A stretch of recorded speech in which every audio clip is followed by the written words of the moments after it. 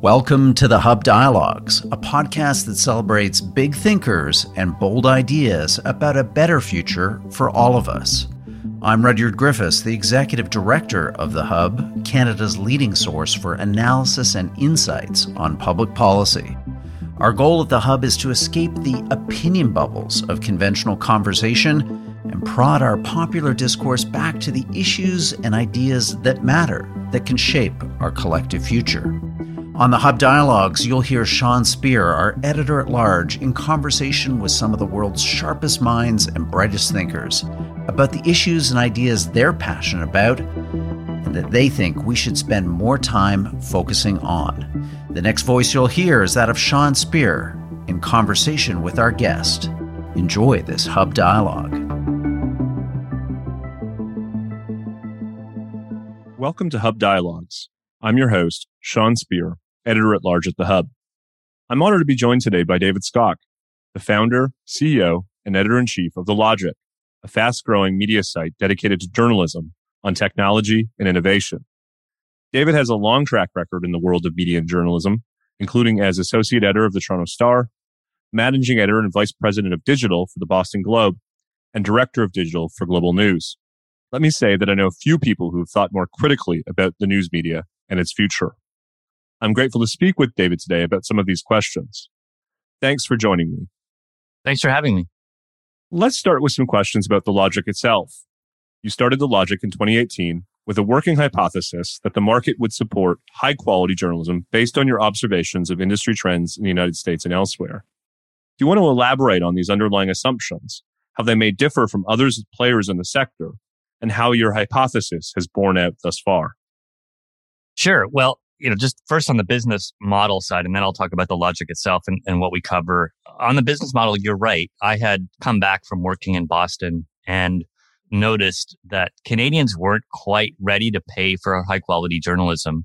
There had been a bit of a gap in the market relative to other places. There's a study that comes out every year from the Reuters Institute at Oxford that looks at the delta between people's willingness to pay across different countries. And Canada had always indexed really low there relative to our peers, both in the United States and particularly in the Nordic countries.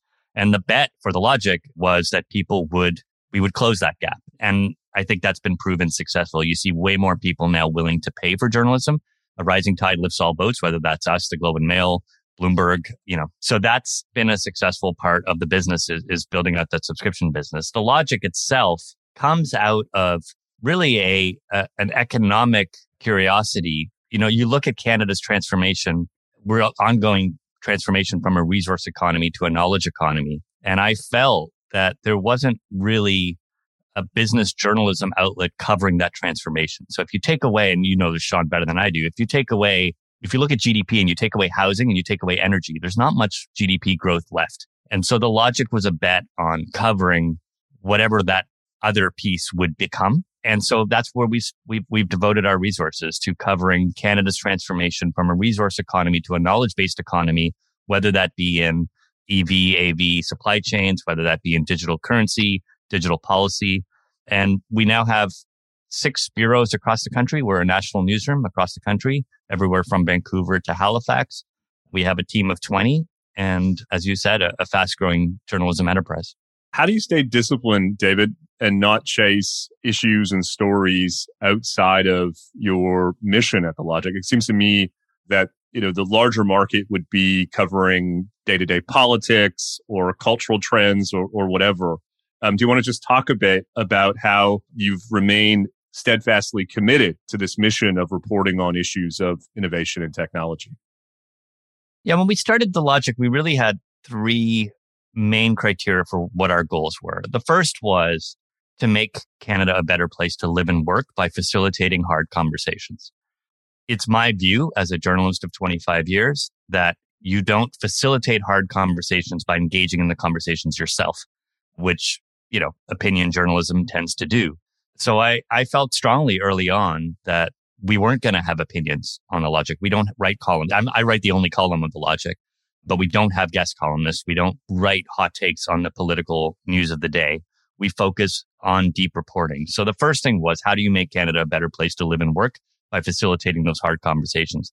The second goal we had was to really be a tip of the spear in terms of showing Canadian journalism that there was a path forward for our sector and for journalism more broadly. When we started in 2018, most of the conversation was about the death of journalism, about the tailspin of layoffs and buyouts and hiring freezes that we were all so tired of doing. I mean, I've spent most of my career sitting there with a red pen, having to make those hard decisions.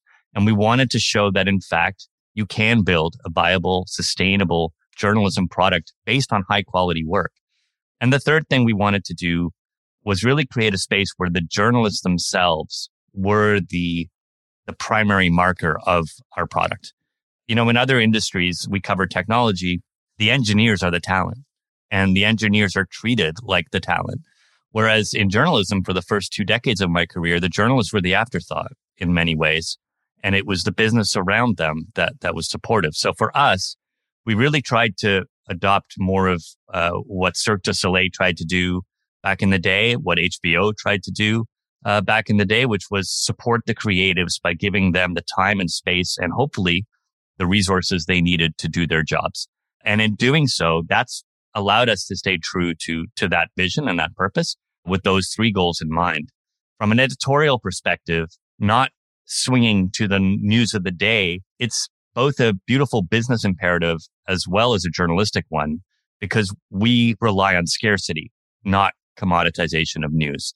How do you differentiate yourself in a market where there are so many outlets writing about the news of the day? Well, you have to do things that you simply cannot get anywhere else. And at times that creates more pressure for our team because you'd think it would be liberating, but at times it's actually more pressure because you have to break news. We only report on things that we can report on ourselves. We also go through immense fact checking and editing. It's really about high quality work. And that's how we supported it. And it's very much the incentive structure of our business is to retain that discipline, not to get distracted by the shiny toys. David, it seems to me that some of the most successful and success defined by eyeballs and profits sites, media sites on the web tend to have a particular ideological perspective. I'm thinking, for instance, of conservative sites like The Federalist in the United States or its various left-wing counterparts around the world. Did you consider adopting a particular ideological view for The Logic? And do you think it could be more successful if The Logic opted to lean one way or the other? Well, when you talk about that success, it tends to be fleeting in a lot of ways when you do ideological journalism. You may be a success. I mean, I'm thinking of, in your world, the National Review was a huge success back in the day. And I'm not sure if it's necessarily still today. Not to pick on them specifically, Harper's, any other one. We're trying to build a news brand that'll last 125 years. We're going up against quality news brands that have been around like the Financial Times for that long. And so for us, it just makes sense that high quality work is a nonpartisan view. The other thing I would say is, I am not a political person. I have spent my entire career in journalism. I was born in South Africa and left South Africa when I was 10, which was old enough to know what a country without a free press is like. And my motivations as founder are to do great journalism because I think it's really important for democracy to have great journalism. I've seen what happens when countries lose that important institution. And so the motivation for starting The Logic wasn't to push a certain agenda. It wasn't to have an ego and have influence in Ottawa or Washington, wherever. It was purely about showing and supporting great journalism because I believe that as the fourth estate, we serve a vital function in this wonderful country and we need to protect it. And so that is the motivation. There are days when people think we are very left-leaning. There are days when people think we are very right-leaning. But that's just because we're asking questions of those that have the money and power and holding them to account. Well, that's great context about The Logic and the work that you're doing. You talked a bit about the state of the fourth estate. Let's talk about that now. There's a lot of debate in Ottawa and elsewhere about the role of government in supporting legacy media. What's your perspective on these questions? It would be easy for me to dismiss the arguments across all sides as being self-serving and ideological. And I just fundamentally, I don't think it's it's simple. This is a very complicated issue.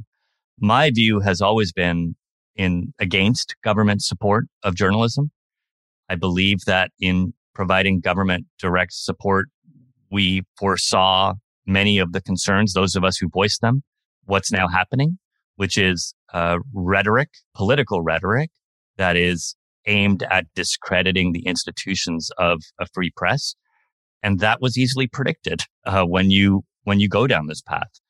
The problem is, once you go down this, and I should also point out, I proposed it wasn't just that I said I'm against government subsidies. There were other ways and other measures we could have taken at the time. I wrote a column outlining 7 ways to bail out the government news bailout. One of the ideas was government procurement. Judge us based on our merit, just like you do in technology when you're trying to help an industry thrive. If something is worth paying for, then government should pay for it, just like it is any other product. And if it's not worth paying for, then don't pay for it. But that was one way. Another way was to create a legal defense fund for journalism organizations to be able to tap into. So not actually directly subsidizing journalism, but providing a vehicle through which anybody who considers himself doing an act of journalism could tap into to support one of the biggest expenses of news gathering, which is funding those legal challenges to get access to information. The other thing I proposed was improving our access to information laws and accountability, which, as you know, Sean, is one of the weakest in the world. Canada consistently gets low rankings for our inability to provide access to information. And another one was, without opening Pandora's box here, the CBC. These conversations often, when we talk about supporting and subsidizing media, the CBC has always tended to be a separate conversation outside of this. And if anything, I think, there is a government entity that is getting $1 billion in subsidy a year. How can you have this conversation without including the CBC in it? Anyways, nevertheless, the subsidies happened. And I think as soon as that happened, what gets lost is, some outlets have decided to stand on principle and not accept any government money. And that is within their right. Absolutely. The challenge is you're competing in a competitive marketplace. And, I run a for-profit company, and I have a fiduciary duty to our investors and our shareholders to compete on a level playing field. And so once that money was being allocated out, or once those tax credits were being allocated out to many of our competitors, I felt strongly that we had no choice but to take whatever we could to keep the playing field as fair as possible. And so it may seem like a hypocritical position, and some have said that about my position, but generally speaking, I've consistently against it. I still say I'm against it. And as the U.S. is going through this process right now, I've written a little bit in U.S. publications about being against it. But once the genie is out of the bottle, it turns into a different conversation as a CEO about what we need to do to stay competitive for talent in the marketplace. And that means having to take whatever subsidies are available to us. Let me ask a couple more questions on this topic, because it's obviously so important. And as I said at the outset, I know a few people who thought more deeply about it than you. You mentioned one of the risks is the politicization of these questions and the potential harm that does to the reputation of the news media. But I've heard you argue elsewhere that another risk is the kind of distortion it creates in the marketplace, that it may impede the kind of innovation and change that we need to see from legacy media institutions. Do you want to just talk a bit about that risk and how we need to find ways to create the conditions for legacy media to evolve and change, as opposed to remain sort of stuck in old models that are no longer work for the digital age? Yeah, and it certainly gets complicated if you have government involvement in, the affairs of the nation, of the bedroom, right? No government should be thinking about prescribing solutions for how a sector or how a company should transform. Those conditions, I consider those the outputs of determining success. And sometimes when it comes to policy, as I've discovered through this process, we tend to overcomplicate what the potential outputs solutions may be. So by that, I mean things like defining what a local journalist is and then subsidizing a local journalist. Well, a local journalist to you may be very different to a local journalist to me, Sean. You may love cooking and having a wonderful kitchen at home that you enjoy supporting and making meals for your family. And you get that from your local newspaper. Who am I to suggest that that is any less important a function of a newspaper or obituaries being any less of a function of a newspaper in bringing a community together than having a reporter at City Hall? And we're in a position where consistently government is prescribing the solution of what is needed. So yes, there actually is this thing called the Local Journalism Initiative, which is if you hire local journalists who report in City Hall, you will be subsidized for doing so. My view is if you're going to subsidize anything, whether it's a large legacy player or a startup, focus on the inputs and only the inputs. Whatever operating expenses you have devoted to the newsroom, a certain percentage of that is eligible for whatever allocation you have. What you choose to do with that is none of our business. And I think that I say this with immense respect. I don't believe anybody has any malintent in coming up with these policies. I think everybody recognizes that there are news deserts in certain areas. But I also think we have to be very mindful about stifling innovation by creating very prescriptive solutions based on criteria that are prescribing the solutions that ultimately stifle whatever innovation we have. Innovation happens through necessity, and it happens by being free to define what it is that you're going to create outside of the box of what exists today. When government policy is being used to put you in a box, it ends up stifling whatever innovation it is that you're trying to create. I'll ask you in a minute about growing calls for the government to set out a legislative framework whereby the major platform sites like Google or Facebook would be required to provide some monetary compensation or support to Canadian journalistic organizations. But before I do, I want to ask you a bit about the New York Times and the Washington Post. Now, these entities have made major investments in journalism. They've responded to these market changes by, in effect, doubling down on journalistic output. And that bet seems to be paying off. We've seen both of them have stronger financial outcomes than many other in the marketplace. Is there any lessons for that from those experiences for Canadian newspapers? Or are the New York Times and Washington Post just different because of the size of the market, the kind of prestige of the brands? You know, in the case of the Washington Post, the fact that it has the pockets of the Amazon founder. You know, how should we think about those lessons? Is there anything that we or that Canadian news media organizations ought to be taking from those experiences? Well, I actually want to add the Globe and Mail to that list. I think the Globe has successfully, by all accounts, made that transition. We call it crossing the chasm between being a traditional print-driven business with the commodity expenses of print, whether that's the price of gas impacts your business or the price of lumber because you have printing presses that rely on lumber from Quebec. All of those things are built into these legacy businesses. Traditional print media was an incredible manufacturing success. Well before Amazon ever existed, you had newspapers that would have an idea at a morning meeting, and then 24 hours later, that would appear on your doorstep, delivered along with the milk of the day. I mean, that is a remarkable manufacturing supply chain efficiency that was built for that time. And for these companies to transform from that hyper efficient value chain to then be a digital business is an incredibly difficult thing. And I was involved in some of those transitions as well. I think what the companies that have successfully crossed that chasm and made that transition had is very simple. They had runway. They were able to, Jeff Bezos reportedly upwards of $100 million a year were checks he was writing. I joined the Boston Globe at around the same time that Jeff Bezos bought the Post. And we looked at ourselves relative to the Post and how much runway and cash they had. I'd say the same thing about the New York Times, which went public. But remember, there was a period there in 2013, 2014, or 2012 when they were going to be sold. They sold off a lot of their existing assets, like the Boston Globe, About.com. They got rid of those. They had Carlos Slim, a Mexican wealthy benevolent investor who provided them with cash flow. So all of this to say they had a lot of runway. They had deep pockets and a lot of runway that allowed them to make that transition. And I suspect the Globe and Mail with the Thompson family was in a similar boat. it's not very complicated.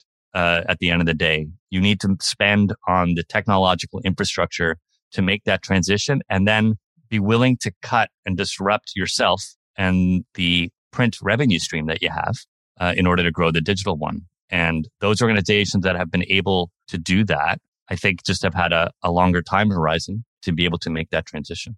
I referred to the so-called Australian model that is gaining traction in Canada. It was referred to in the Liberal Party platform, for instance, in the last election cycle. Do you want to explain to listeners what the Australian model is? And then maybe more importantly, what you think about it? Yeah. So one of the ways as governments and publishers are looking at ways to cross this chasm to become digital businesses, one of the things that they have been clamoring for, whether it was Rupert Murdoch with his network of newspapers and TV stations in Australia, or now Postmedia, who, full disclosure, is an investor in the Logic, they have been calling for Google and Facebook tech platforms to subsidize the transition, because they claim that they lost ad revenue to Google and Facebook in ways that were anti-competitive based on data practices and other things. Upwards of 80% of all digital ad revenue goes to Google and Facebook now. It does not go to newspapers. And so the argument is, can Google and Facebook, through this Australian legislation, come up with licensing deals for certain products with these companies that try to balance that out a little bit? The argument more legally, I guess, is, you're using our stuff on your platforms, on your social media platforms and elsewhere, and we're not getting a cent for it. And so we deserve to be compensated for that. The other piece of the Australian legislation is the idea of collective bargaining, so that publishers can join together and negotiate with the platforms for these licensing rights. Because what they have found is that individual deals lead to, certain preferential treatment for some over others. In terms of Canada, what we have seen over the last 6 to 8 months is the platforms have begun signing these one-off deals with some of these publishers. We have not signed a deal with any of the platforms, but some already have. And now the argument is, and this is where, I kind of feel the same way about big tech subsidization or big tech regulation as I did about government subsidy, which is, look, we all should fend for ourselves, keep it a level playing field. The problem we now have, and where I feel the Logic has to speak up, is these deals that have been signed, been for reportedly large sums of money. We don't know because they're all under NDAs. And as a result of that, there is a distortion in the market now, where we as a upstart competitor are having to compete for talent against other publishers who have now have the benefit of Google and Facebook money. I have no problem playing in a competitive marketplace, competing for talent. It's better for everybody. But what I do have a problem with is distortion of the marketplace, which makes it harder to actually succeed on your own merits. And I think that's where we are now. And I think that's why we believe at the Logic that now is at least at the official, our journalists are independent, but from an executive function level, that we need the Australian legislation to be moved forward so that we can negotiate on level playing field with these platforms who currently have all the leverage in those negotiations. You're one click away from getting access to all the Hub's best analysis and insights. Go to our website, www.thehub.ca, and sign up for our daily email newsletter, Per Diem. Each morning at 7 a.m. Eastern, in your inbox, you'll receive the cutting-edge thinking and analysis of our smartest contributors, all curated for you based on the issues and ideas that are moving the public conversation. Sign up now, free of charge, at www.thehub.ca. Now back to our program.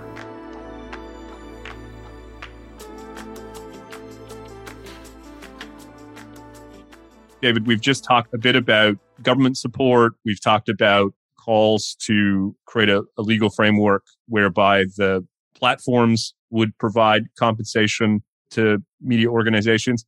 More generally, can you please paint a picture of what the future of media looks like for you? Is it more like the Logic, or will we see consolidation like the New York Times recent acquisition of The Athletic? So I had the great great privilege of studying under Clay Christensen at Harvard Business School.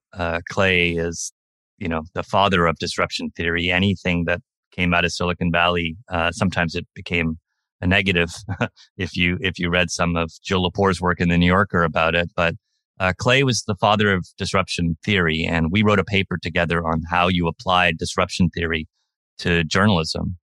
And it was an incredibly eye-opening experience for me because it allowed me to see the forest from the trees, in that if you know anything about disruption theory, the disruption curve is an ongoing thing. And it, you start at the bottom of the market with something that's cheaper, faster, good enough.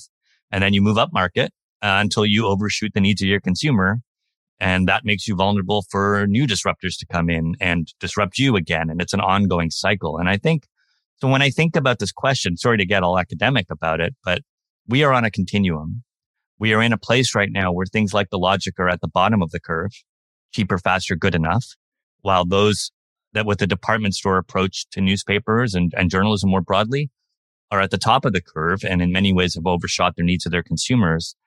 Inevitably, you can pick off certain areas in that, which we have done, which The Athletic did, with a sports section, which Craigslist did by looking at advertising. And so it's, when I look at the logic in the industry more broadly, I think you're going to see more players move up market.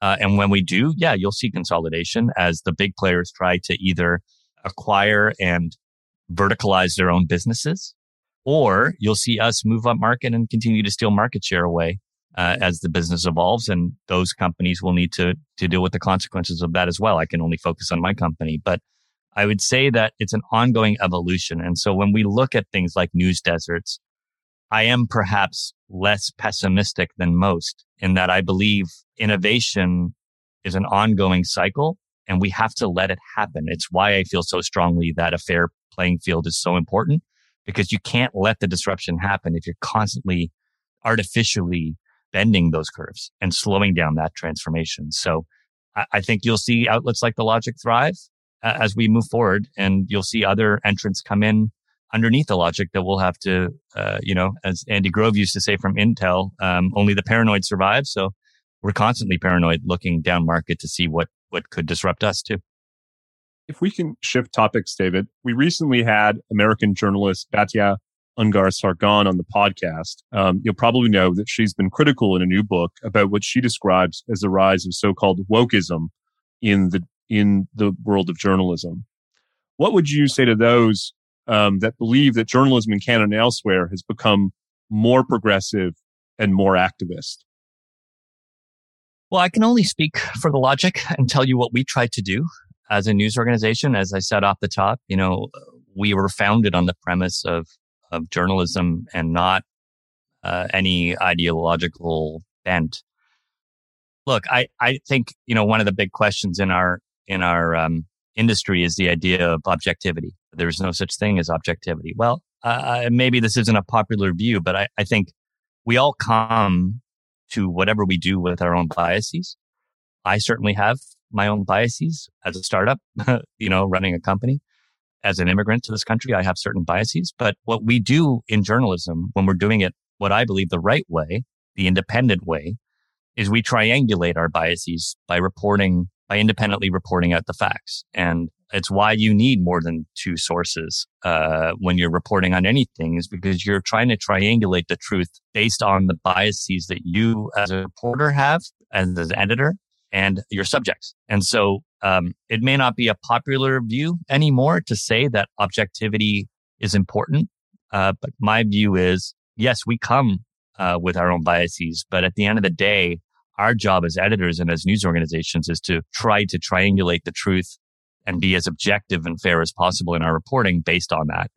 Sometimes that may please readers, other times it may not. But I don't think our job is necessarily to always please our readers. It's to inform our readers, and those are very different things.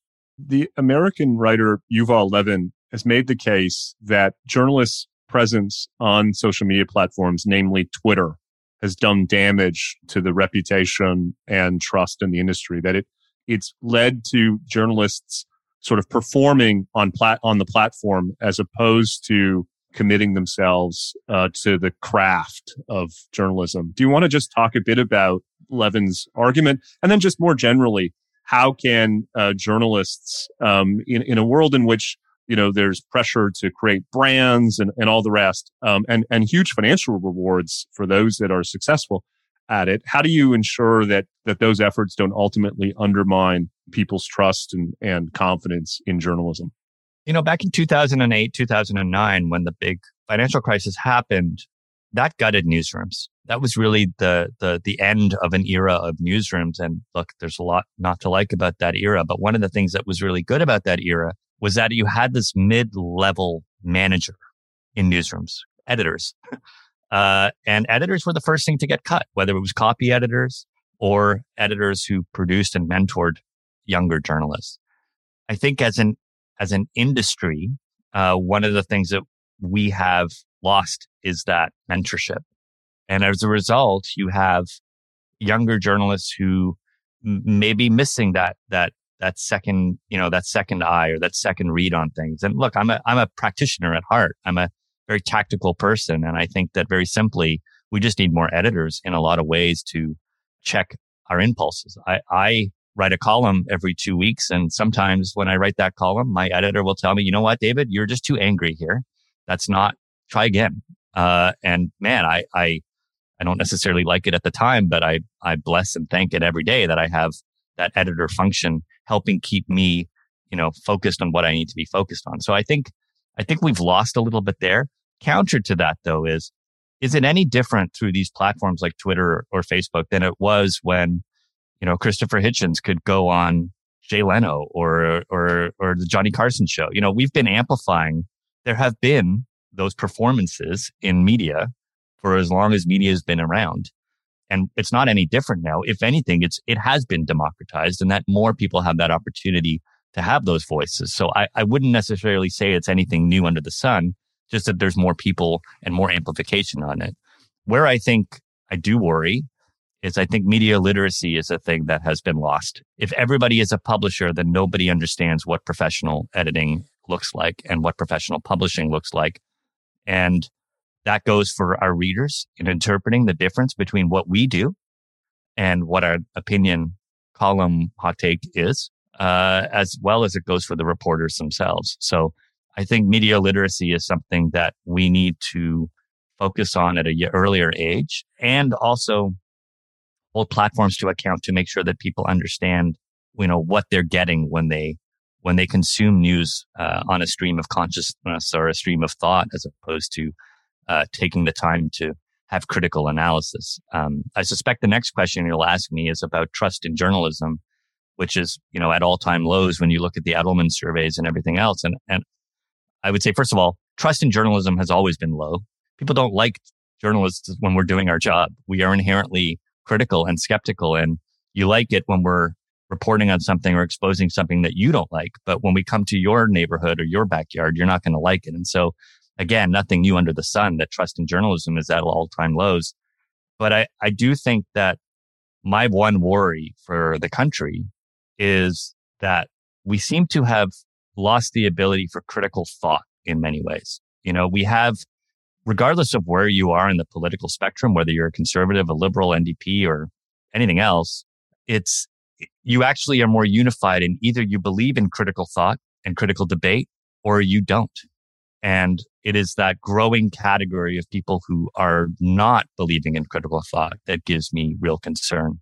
And you see it when you report and you put yourself out there in the responses to your work, who is actually engaging in the challenging, difficult, thoughtful, nuanced, critical work required to have hard conversations, versus who just wants to burn the whole house down. And I think that's really where we should be focusing our energy on, is trying to encourage people to have critical, independent thought.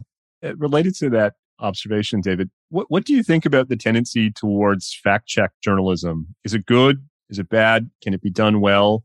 And how does it fit in the kind of broader conversation about the role of media and the level of trust in media institutions? It's a small subset to me. It's not a consequence. I mean, you're talking about the PolitiFact type of fact checking of, is that what you mean? Pants on Fire versus? Yeah, I think of the rise of Daniel Dale, who went from the Toronto Star, of course, to CNN and made a real reputation, in effect, carrying out a fact-checking, almost oppositional role relative to the Trump administration. Well, I think Daniel would probably, not that I speak for Daniel, but he'd probably challenge the characterization that he was in opposition. He was trying to triangulate a truth there. I think the problem is when you start getting into subjective truths and when you quantify things based on that level of quantity. I mean, I think he was doing 100 fact checks a day, and he's one person. Maybe he has a small team with him as well at the start when I was there. But I think when you start getting into subjective truths, subjective facts, that's when you can get in trouble with that kind of thing. But I also don't think that's a defining element of journalism. It's one type of reporting, no different to if you had a Q&A interview with someone or, front of the book of a magazine where they asked you what do you carry around in your backpack, in a magazine. It's just a form of reporting. I would rather focus on the deep reporting that, Sue Craig was doing, for example, at the New York Times around Trump's taxes and tax returns. And if you wanted to get into that was undeniable fact that he was using the tax laws around to shelter his earnings or to hide some of his earnings. That's very different to an ongoing daily fact check, which can sometimes be subjective.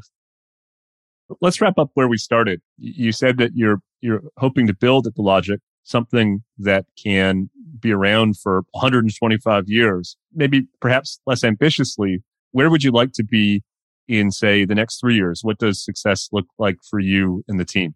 Well, we're striving. We're still a startup. We took on venture capital and are, so I think for us being a sustainable operation would be the goal. And we are on our way to doing that. We generate revenues. I think what's been really fantastic for us is we've diversified our revenue streams. Yes, we are primarily a subscription-based business, but the subscription-based business drives other revenue. We have a phenomenal readership of people who then bring in sponsors who want to get, in front of our audience in a journalistically sound way, ethically wise, but also licensing. We license our journalism to the Financial Post, where most of your readers probably would be familiar with seeing our name, and just continuing to diversify and provide a sustainable journalistic path forward that allows our journalists to be compensated as fairly as possible. And I think I've been very proud of the resilience of our business during the pandemic. And if we can continue to do that and be a sustainable business in the next 3 years, that is continuing to do great reporting that drives the agenda, I'll be very proud of it. Even just in the last couple of months, when you look at the NAFTA negotiations, or the USMCA negotiations around electric vehicles and the challenges that were happening in late November with the Trudeau government and Washington around EVs. Well, we have terrific reporter Anita Balakrishnan, who's been covering EVs for a year up until that point, and it was no surprise to us what was happening, and we were able to cover it definitively. Or when you look at the convoy protests and digital currency and crypto funds being frozen, we have two reporters who cover open banking in this country and digital currency. And so, we have, I think, authoritatively, Claire Burnell and David Reevely have driven the coverage on digital currency. So as long as we continue to do what Barney Kilgore, a former editor at the Wall Street Journal, used to say about being able to see around corners and provide your readers with a little bit of insight into what's coming, I'll be delighted. That is our journalistic function. Well, we wish you the best of luck. David Skok, the founder, CEO, editor-in-chief at The Logic, thank you so much for joining us for today's Hub Dialogue. Thanks so much for having me. It's been a real pleasure, Sean. Thank you for listening to this episode of the Hub Dialogues, brought to you by The Hub, Canada's leading source for analysis and insights on public policy. We hope that you enjoyed this episode. Maybe it expanded your horizons, opened your mind to some new thinking and ideas. Please don't forget to share this episode with your friends and family, subscribe wherever you get your podcasts, and leave us a rating and review. That would be greatly appreciated. I'm the Hub's Executive Director, Rudyard Griffiths. The host of today's program was Sean Speer, the Hub's Editor-at-Large. This episode was produced by Amal Attar Guzman. Our audio producers are Alex Glutch and David Matta. Thanks for listening.